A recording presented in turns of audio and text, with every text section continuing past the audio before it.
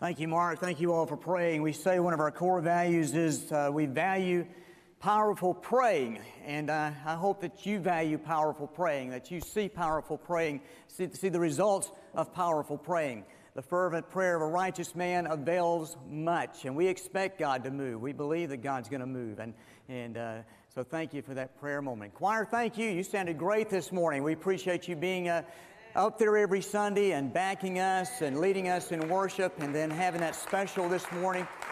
And we look forward to the December time in just a few seconds. It feels like right around the corner here when you guys lead us on that Sunday in December in worship. Someone said that of the 260 chapters in the New Testament, there are more than 300 references to the coming back of Christ, to the second coming. One in every 30 New Testament verses refers to the Lord's coming. Now, we already know because of our study of 1 Thessalonians that Paul mentions Christ's return. Paul mentions Christ's second coming in every chapter, one way or the other, every chapter of 1 Thessalonians. Billy Graham said, Bible teaching about the second coming of Christ was thought of as doomsday preaching, but not anymore. It is the only ray of hope that shines in an ever-brightening beam in a darkening world. Paul presented this ray of hope. Last week we looked at words that are hope that brings comfort as we finished up chapter 4 of 1 Thessalonians. But Paul, as he clears up misunderstandings about the second coming, he presents this ray of hope. Now remember, Paul spent a very short time in 1 Thessalonians. Scholars disagree about how long exactly he spent there in Thessalonica.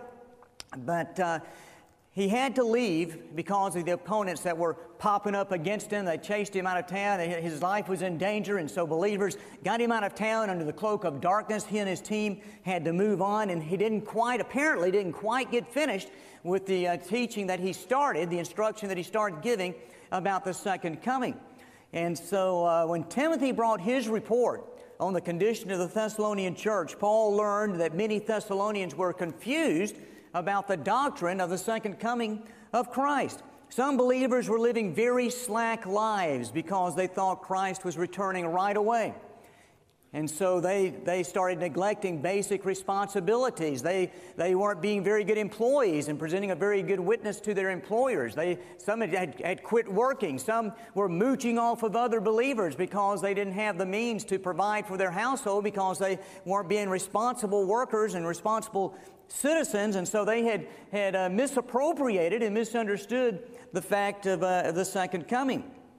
But they were also concerned about the loved ones who had died since Paul had left. What's going to happen to them when Christ returns? I mean, they're going to miss out on whatever's going to happen when Christ comes back, and they were very concerned about their loved ones. So Paul shared hope that brings comfort. And in our message last week, and looking at verses 17 and 18 of chapter 4, Paul shared 3 promises that we can count on when Christ returns. We're promised a great reunion with believers who have gone on before us. We're promised that we will meet Jesus. And what a day that will be when we're face to face with Jesus. We're promised that we'll always be with the Lord. Then Paul addresses the question. You know these guys are going to be asking this because from time to time, surely you wonder this, and maybe you've asked this yourself. So when's all this going to happen? When's Christ coming back? How's this all going to work out? Well, as chapter 5 unfolds, as Paul continues to address this doctrine of the second coming, he gets into some of this in the first part of chapter 5. So we're going to be continuing this message next week, but let's read the first 4 verses, or Isabella's already read the first 4 verses. I'm going to read verse 5 also. You are all sons of light and sons of the day. We are not of the night nor of the darkness. So have your Bibles open to 1 Thessalonians chapter 5, verses 1 through 4 this morning. We're also going to be looking at a passage in Matthew 24. If you want to go ahead and give you a heads up there and turn there, have your finger there. Well, what do we see here? We can't expect, first of all, we can't expect the Lord to return, but we don't know when. We can expect Him to return. but we don't know when. We cannot predict the exact day the Lord will return. Now remember, Paul is speaking as a pastor. He's speaking as a pastor. Oftentimes we concentrate on Paul the missionary, and we look at all of his journeys and all of his interactions with the church and all of his instructions as he addresses problems in the church and as he tries to help new believers get in the right direction, growing spiritually. But now we see Paul's pastoral heart, his shepherd's heart. He's not pretending to be a theologian who has the second coming's details all figured out. However, looking back at chapter 4, verse 15, he says, "For this we say to you by the word of the Lord." He has received insight from God's Word, or from God Himself, from God's Holy Spirit. He has received insight from the Lord. This is not his opinion he's sharing. This is not conjecture. It is God's Word. So his thoughts continue into what became chapter 5. And now he changes the subject, listen to this, from comfort to warning. The tone of his pastoral words here changes. And he says, now concerning the times and the seasons. Paul uses two words here. Times is chronos, the Greek word that gives us our English word chronology. Speaking of specific time, this word refers to a sequence of time. Paul here uses it to refer to a sequence of events surrounding Christ's return. So, now concerning the times and the seasons. The word seasons is another word that refers to time, but it's a harder word to translate into English. Rather than referring to time that can be measured, a quantity of time, like a 24-hour day or a 30-minute sermon, this word refers to quality of time. One commentator explained, time refers to more specific and precise occasions. Seasons to the great moving periods of God's eternal plan. So Paul is addressing the times and the seasons. Interestingly, people throughout history have tried to predict the precise time of Christ's second coming. William Miller was a Baptist preacher in New York who predicted that Jesus would return on October 22nd, 1845.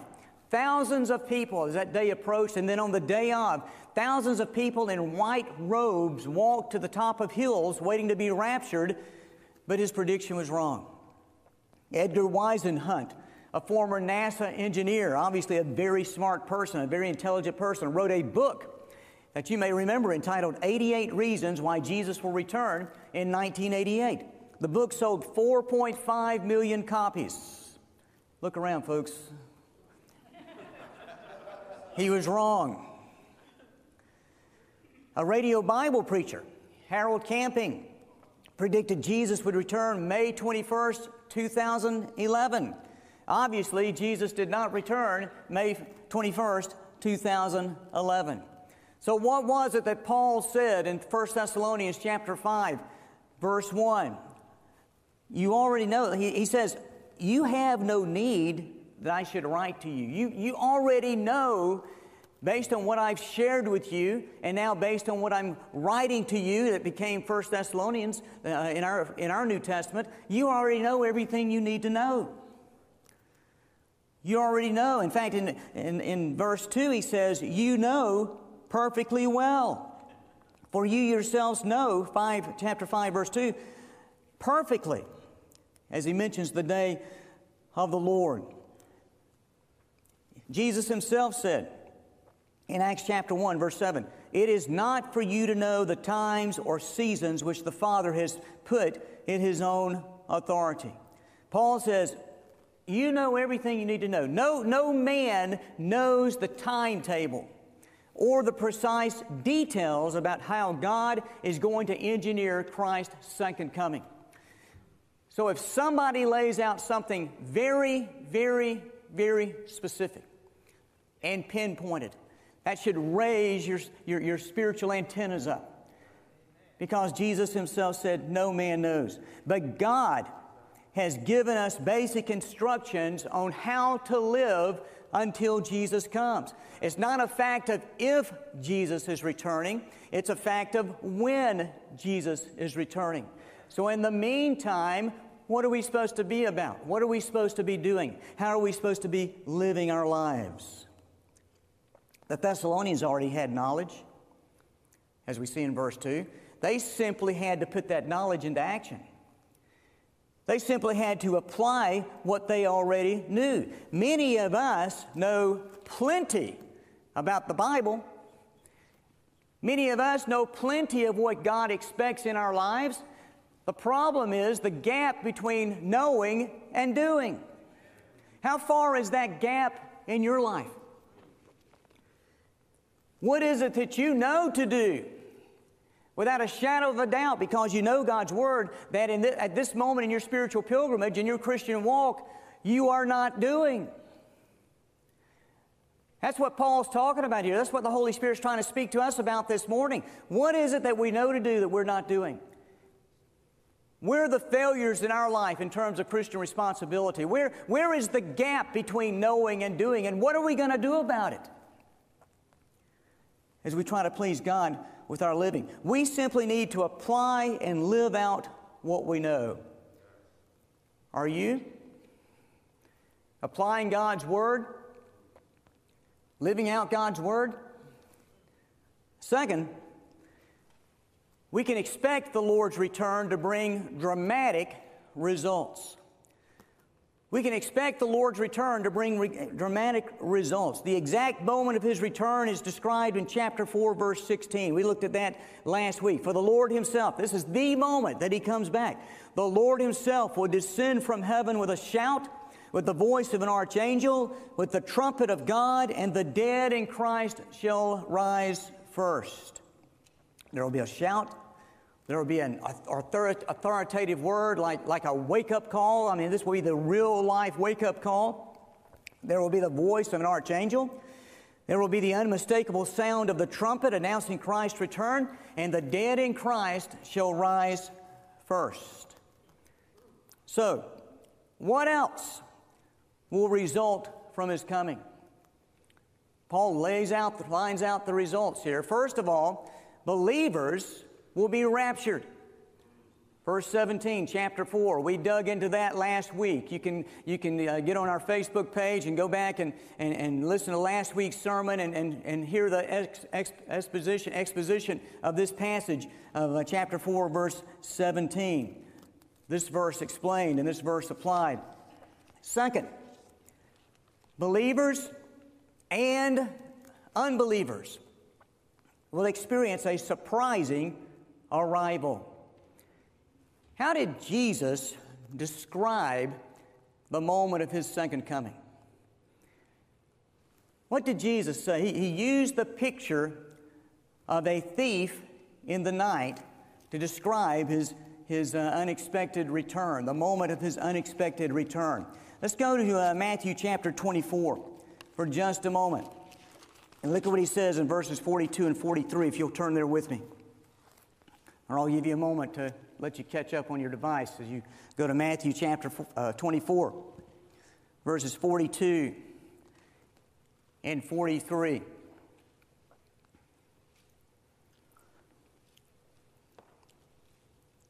Jesus says, "Watch therefore, for you do not know what hour or what day or what moment or what time period the Lord is coming." Your Lord is coming. These are the words of Jesus now. They're in red in my Bible. I don't know about your Bible. You don't know what hour your Lord is coming. But know this, He says in 43, that if the master of the house had known what hour or what watch of the night the thief would come, he would have watched and not allowed his house to be broken into. What did Jesus tell the church at Sardis in that great passage in the Revelation, chapter 3, verse 3? Therefore, if you will not watch, I will come upon you as a thief, and you will not know what hour I will come upon you. There's another great use of this illustration in 2 Peter. 2 Peter chapter 3, verse 10, Peter says, "But the day of the Lord will come as a thief in the night." Think about Jesus' illustration. A thief doesn't call you and make an appointment to rob your house, does he? A thief doesn't get on the internet and email you and try to set a time to come by and rob your house. A thief looks for an opportunity to sneak in when you're not around, or to sneak in under the cover of darkness, or to sneak in a surprising way and catch you by surprise. According to Time magazine, 70% of burglars use social media to plan their next break-in. This article read, the next time you leave your home for any appreciable length of time, whatever you do, don't tell the internet. Another study showed 80% of burglars use various social media to plan their break-in. I was curious about this, so I Googled something like home robbed after Facebook posting. And some of these, the following headlines came up. Family's home burglarized after posting vacation status on Facebook. Family robbed after teen posted picture of money on Facebook. She apparently was helping her grandmother count her hidden stash of several $1,000s and laid it out on the bed and took a picture of it and posted it on Facebook. Family robbed, or rather woman's home burgled by Facebook friend after she posted on her profile she was going on vacation. The friend even texted her to ask if she had returned home yet. And she answered the text.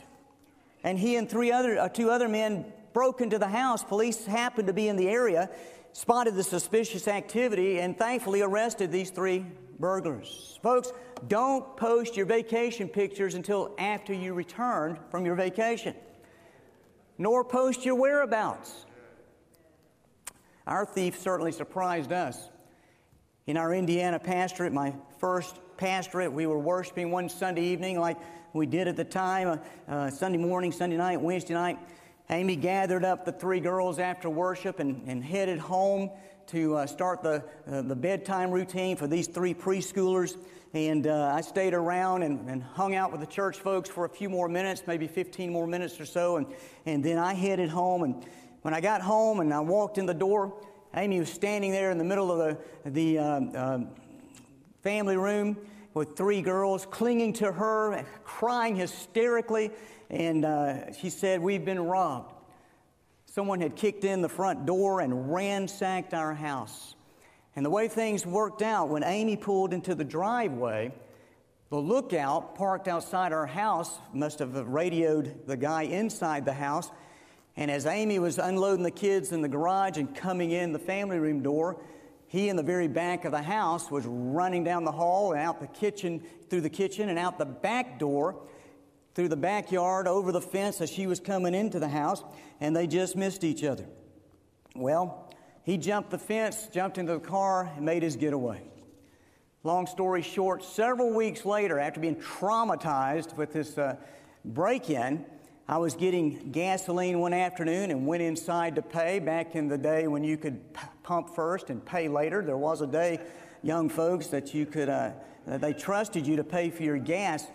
And I just happened to glance down as I was standing in line at the afternoon newspaper, and the headline read, "Pair nabbed in parsonage break-ins." So I bought the paper, obviously, and interestingly, this couple had been arrested on the west side of Indianapolis.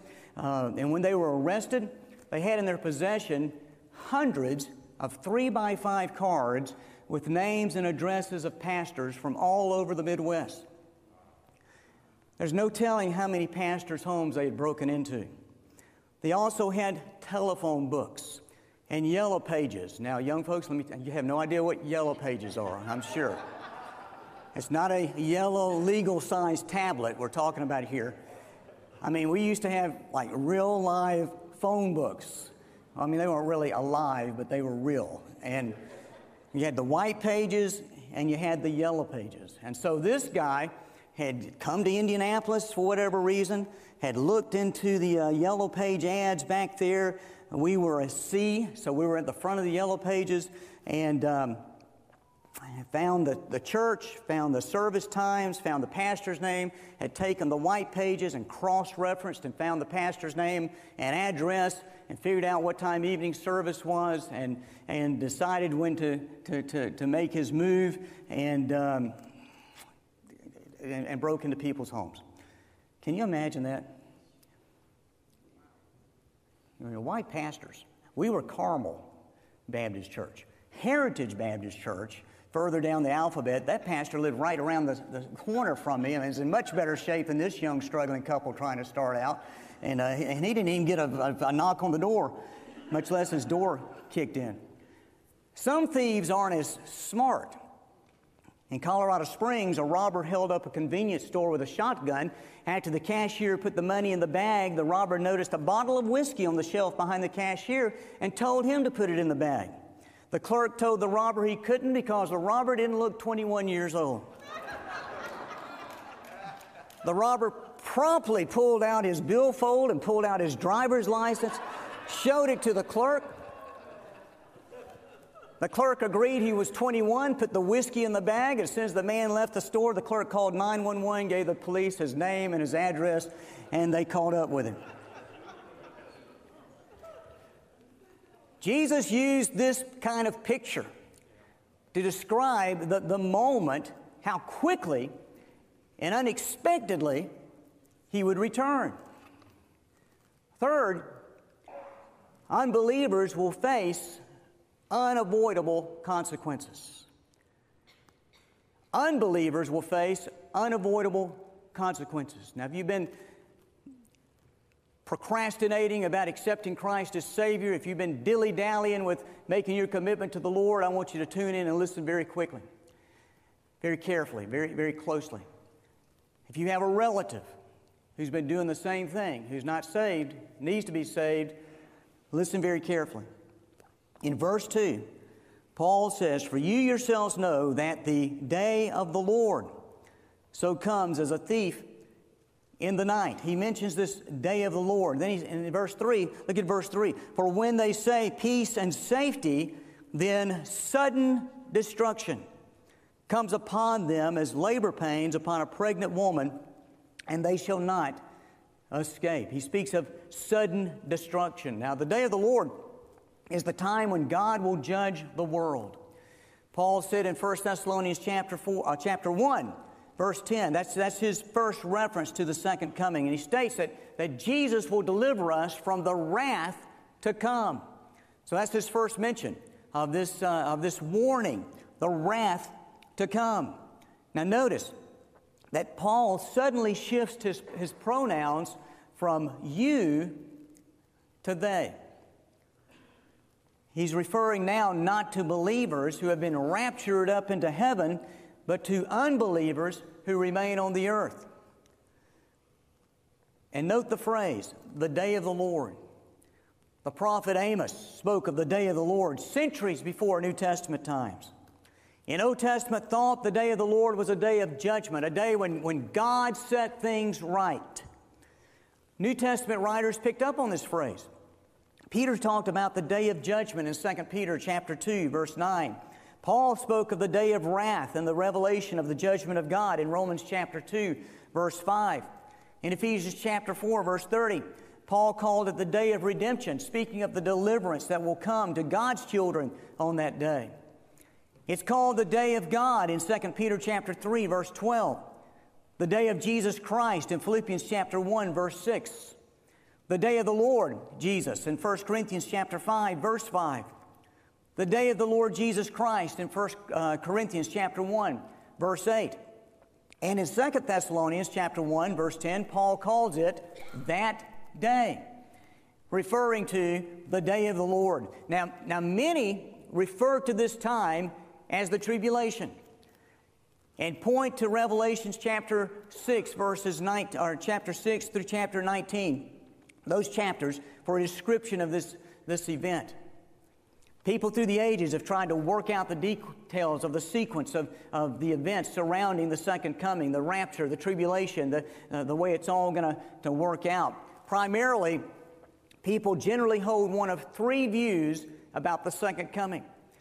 about when Christ is coming, about the tribulation, about how all this, all the events of Revelation chapters 6 through 19, how all this is going to work out, the rapture, so forth. One of three positions. Now, you can look these up and read about these for yourself. I'm going to mention them. Some claim to be amillennial. In Revelation chapter 20, the Bible says Jesus will set up His kingdom on earth for 1,000 years. But these folks believe that 1,000 years is not a literal 1,000 years, but is symbolic. Then there are post-millennials who believe that Jesus will return after 1,000 years of peace and prosperity on the earth. There's going to be a period of peace and prosperity. Then Jesus will return. And then there are the premillennials that believe when Jesus returns, He will establish His kingdom on the earth for a 1,000-year reign. And this view is based on the literal interpretation of Revelation chapter 20, verses 1 through 6. I don't know about you in your position. One pastor declared that he was pro-millennial. He was for it. Whenever and however it happened, he was just going to leave it to God to work out. And he knew where he was going when the time came. God has His own calendar. His calendar is different than our calendar. His ways are different than our ways. His measurement of time is different than our measurement of time. A day to the Lord is like 1,000 years, and 1,000 years is like a day. And His thoughts are higher than man's thoughts. Again, Paul did not get into specific details, but instead spoke of the unavoidable consequences of Christ's return, and implied that some will be unprepared for the day of the Lord. That moment will come, as Paul said, in the twinkling of the eye, and there are going to be plenty of folks who said, I should have. There are going to be plenty of folks who say, I had the opportunity, and I didn't. There are going to be plenty of folks who say, I wish I could turn back the clocks of time, the hands of time, and turn back the clock. And they've missed their chance. Christ's second coming will be an unhappy moment for the lost.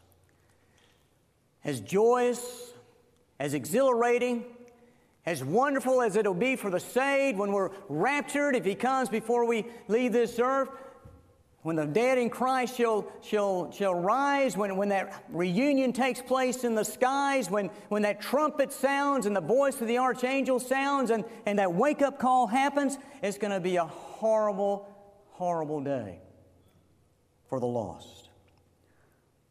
Look at verse 3. Again, peace and safety, they say. Then sudden destruction comes upon them, like as labor pains upon a pregnant woman. They're going to be living their lives. They're going to be enjoying life. They're going to be in their minds secure. They're going to be in a good place. They're going to be moving right along. Life seems to be good. They're giving no thought to God and living what they think is a good life. And then sudden disaster will fall on them. Notice the word sudden. In the Greek, this word is first in the sentence, giving emphasis. It's placed first for emphasis at the beginning. This abrupt destruction of life comes without warning. That's what Paul's trying to say. And then they face sudden destruction. Destruction does not mean loss of being. We're not talking about wiping folks out, but a loss of well-being. This word describes unavoidable distress, unavoidable ruin. You think you're secure, you think you're safe, and suddenly you find yourself in a disaster from which there is no escape. An unavoidable disaster from which there is no escape. Unbelievers are living in the face of great danger, and they don't even realize it. Paul pictures a woman going into labor, a pregnant woman going into labor. She's going about her business, going about her day. She's been planning for this baby. She thinks about this baby all the time. I mean, the time is coming at some point, but then suddenly something happens, and it's time for this baby to arrive. She goes into labor. The birth process begins. The contractions start, and there's no stopping them. There's no turning back now. This baby's coming. Ready or not. That's what Paul talks about here. Having a baby is a cheerful time. But the return of Jesus will not be a cheerful time for the lost. There will be no escape. That's why today has to be the day of decision. This is why the day has to be the day of the Lord, the moment in which you receive Jesus Christ as Savior. That's why we must do everything we can to introduce the lost to Christ. That's our responsibility and our job, folks, church family. To love people into a life-changing relationship with Jesus, to present the gospel and introduce them to the Lord Jesus Christ. What are you intentionally doing to lead folks to Christ, to have a gospel conversation with folks, to plant seeds and then to go beyond planting seeds when you have the opportunity? What kind of intentional conversation will you have with somebody on our grounds this afternoon? Be praying and thinking in your mind. How can you take what they say and transition it to a moment in which you share what Jesus is doing in your life, or you share your testimony of how you came to know Christ briefly and quickly and plant that seed, or offer to pray with them? We led somebody to Christ 2 years ago right out here on the grounds when they started asking questions. They asked about being baptized. That came out of the blue. We were at a bouncy house, and suddenly we went from bouncing to baptism. That's what God does. That's why you have to be ready. And we talked about what needs to happen before they get baptized, and they prayed right there to receive Christ. Folks, that's what this event this afternoon is all about. To make connections with folks, to love on folks, to go deeper than just how are you doing conversations, and to be ready, to be watchful, Jesus said in Matthew 24, to be ready to share the gospel with somebody. Many of you are going to be involved with this afternoon. God bless you. Thank you. Many of you are not able to be out there for 2 hours, but you can be praying between 2 and 4 that those kind of conversations will take place. Before then, but especially then, between 2 and 4. What are you intentionally doing to help people be ready for that moment when Jesus comes back? Third, we can expect the Lord's return, so we must be faithful. Paul's already been preaching. We've looked at a couple of sermons on on living a life to please God. He's already been talking to the Thessalonians and giving instructions about how to please God. This is where we'll pick up next week as we continue this passage of Scripture, how to live until Jesus comes. But listen carefully to this. Recently, James Dennison recorded a podcast in which his interviewee made this statement. Listen to this statement. You may want to write this down. This world is the closest to hell that a Christian will come, that a Christian will ever be. However, it's the closest to heaven that a lost person will ever be. I can't promise you the Lord will return tomorrow. But I can't promise you He will not return tomorrow. Therefore, our task, speaking of being faithful, is to help every person we know choose Jesus, because there's a day coming in which it will be too late for them to choose Jesus. Our task is to live in such a way that we please God very practically, very faithfully, living for Him each moment of each day. What about you if you don't know Jesus? Possibly you're watching online this morning and you've been thinking about a decision to accept Christ. I want to encourage you to reach out to us. You see the email address on the screen that you can email. You can call. You can stop by the Harvest Fest this afternoon and ask for one of us, ask for me. Give us the opportunity today to help you accept Jesus Christ as Savior. Maybe you're here this morning and you've not yet said yes to Jesus. Come as soon as we finish up here. Find me. I'll be at the back door, greeting folks, hanging around, and let's talk about that. Don't leave this place today without knowing for sure that you're going to heaven when you die. Without knowing for sure that you're going to heaven the moment that Jesus returns. You've put it off long enough. Today is the day to seal the decision and to know for sure. Maybe you've accepted Christ, but you've never followed through in believer's baptism by immersion. We're going to be baptizing next Sunday morning. It's going to be a great day. Come and talk to us about that, what that means, how that happens. Maybe you're ready to move membership in the life of this church family. You've prayed about it. You've thought about it. Let's talk about that. What does it take? What does it mean? Again, I asked the question I asked a few moments ago. What is it that you know that God wants you to do, that not doing it is disobedience and it's sin? Can you get that part of your heart right with God in this moment of invitation, in this moment of decision? What is it God's leading you to do? Father, we give you thanks for Paul's teachings about the second coming, his encouragement, his comfort to the Thessalonians, Lord, that also are words of comfort to us. Lord, we thank you so much for what you're doing in our hearts. And we pray, Lord, once again for what you're going to do this afternoon, what you're going to do between now and 2 o'clock, what you're going to do now between now and 4 o'clock, what you're doing right now in the hearts of folks who are here in person and who are watching online. Lord, please move among us as your Holy Spirit pours out upon us in this moment for such a time as this today. In the name of Jesus Christ we pray. Amen. We worship through giving all week long, don't we? As we have the opportunity to give back to God out of what He has given to us and blessed us with. And then we take a moment in this worship service to thank God for His many, many wonderful blessings. If you're here today for the first time and you feel led to give, we have drop boxes on the doors as you leave on each door. Many of you are mailing your gift. You're doing online giving. You're bringing it on Sundays. You've been faithful to continue to support the church, to allow us to do things like we're doing this afternoon, the Harvest Fest. One of our deacons is going to come and just thank God for His bounty and give thanks for this part of our service. I'm ready. Are you? All right. Great sermon. Let's pray. Father, thank you for this time we come to give back a little of the blessings that you have bestowed upon us, Lord. Just bless the gift and the giver. And, Lord, we just pray for a bounty of people here on this campus this afternoon and that we can be Jesus too. And, Father, we just pray for lives to be touched and people to come to know you. In Jesus' name we pray. Amen.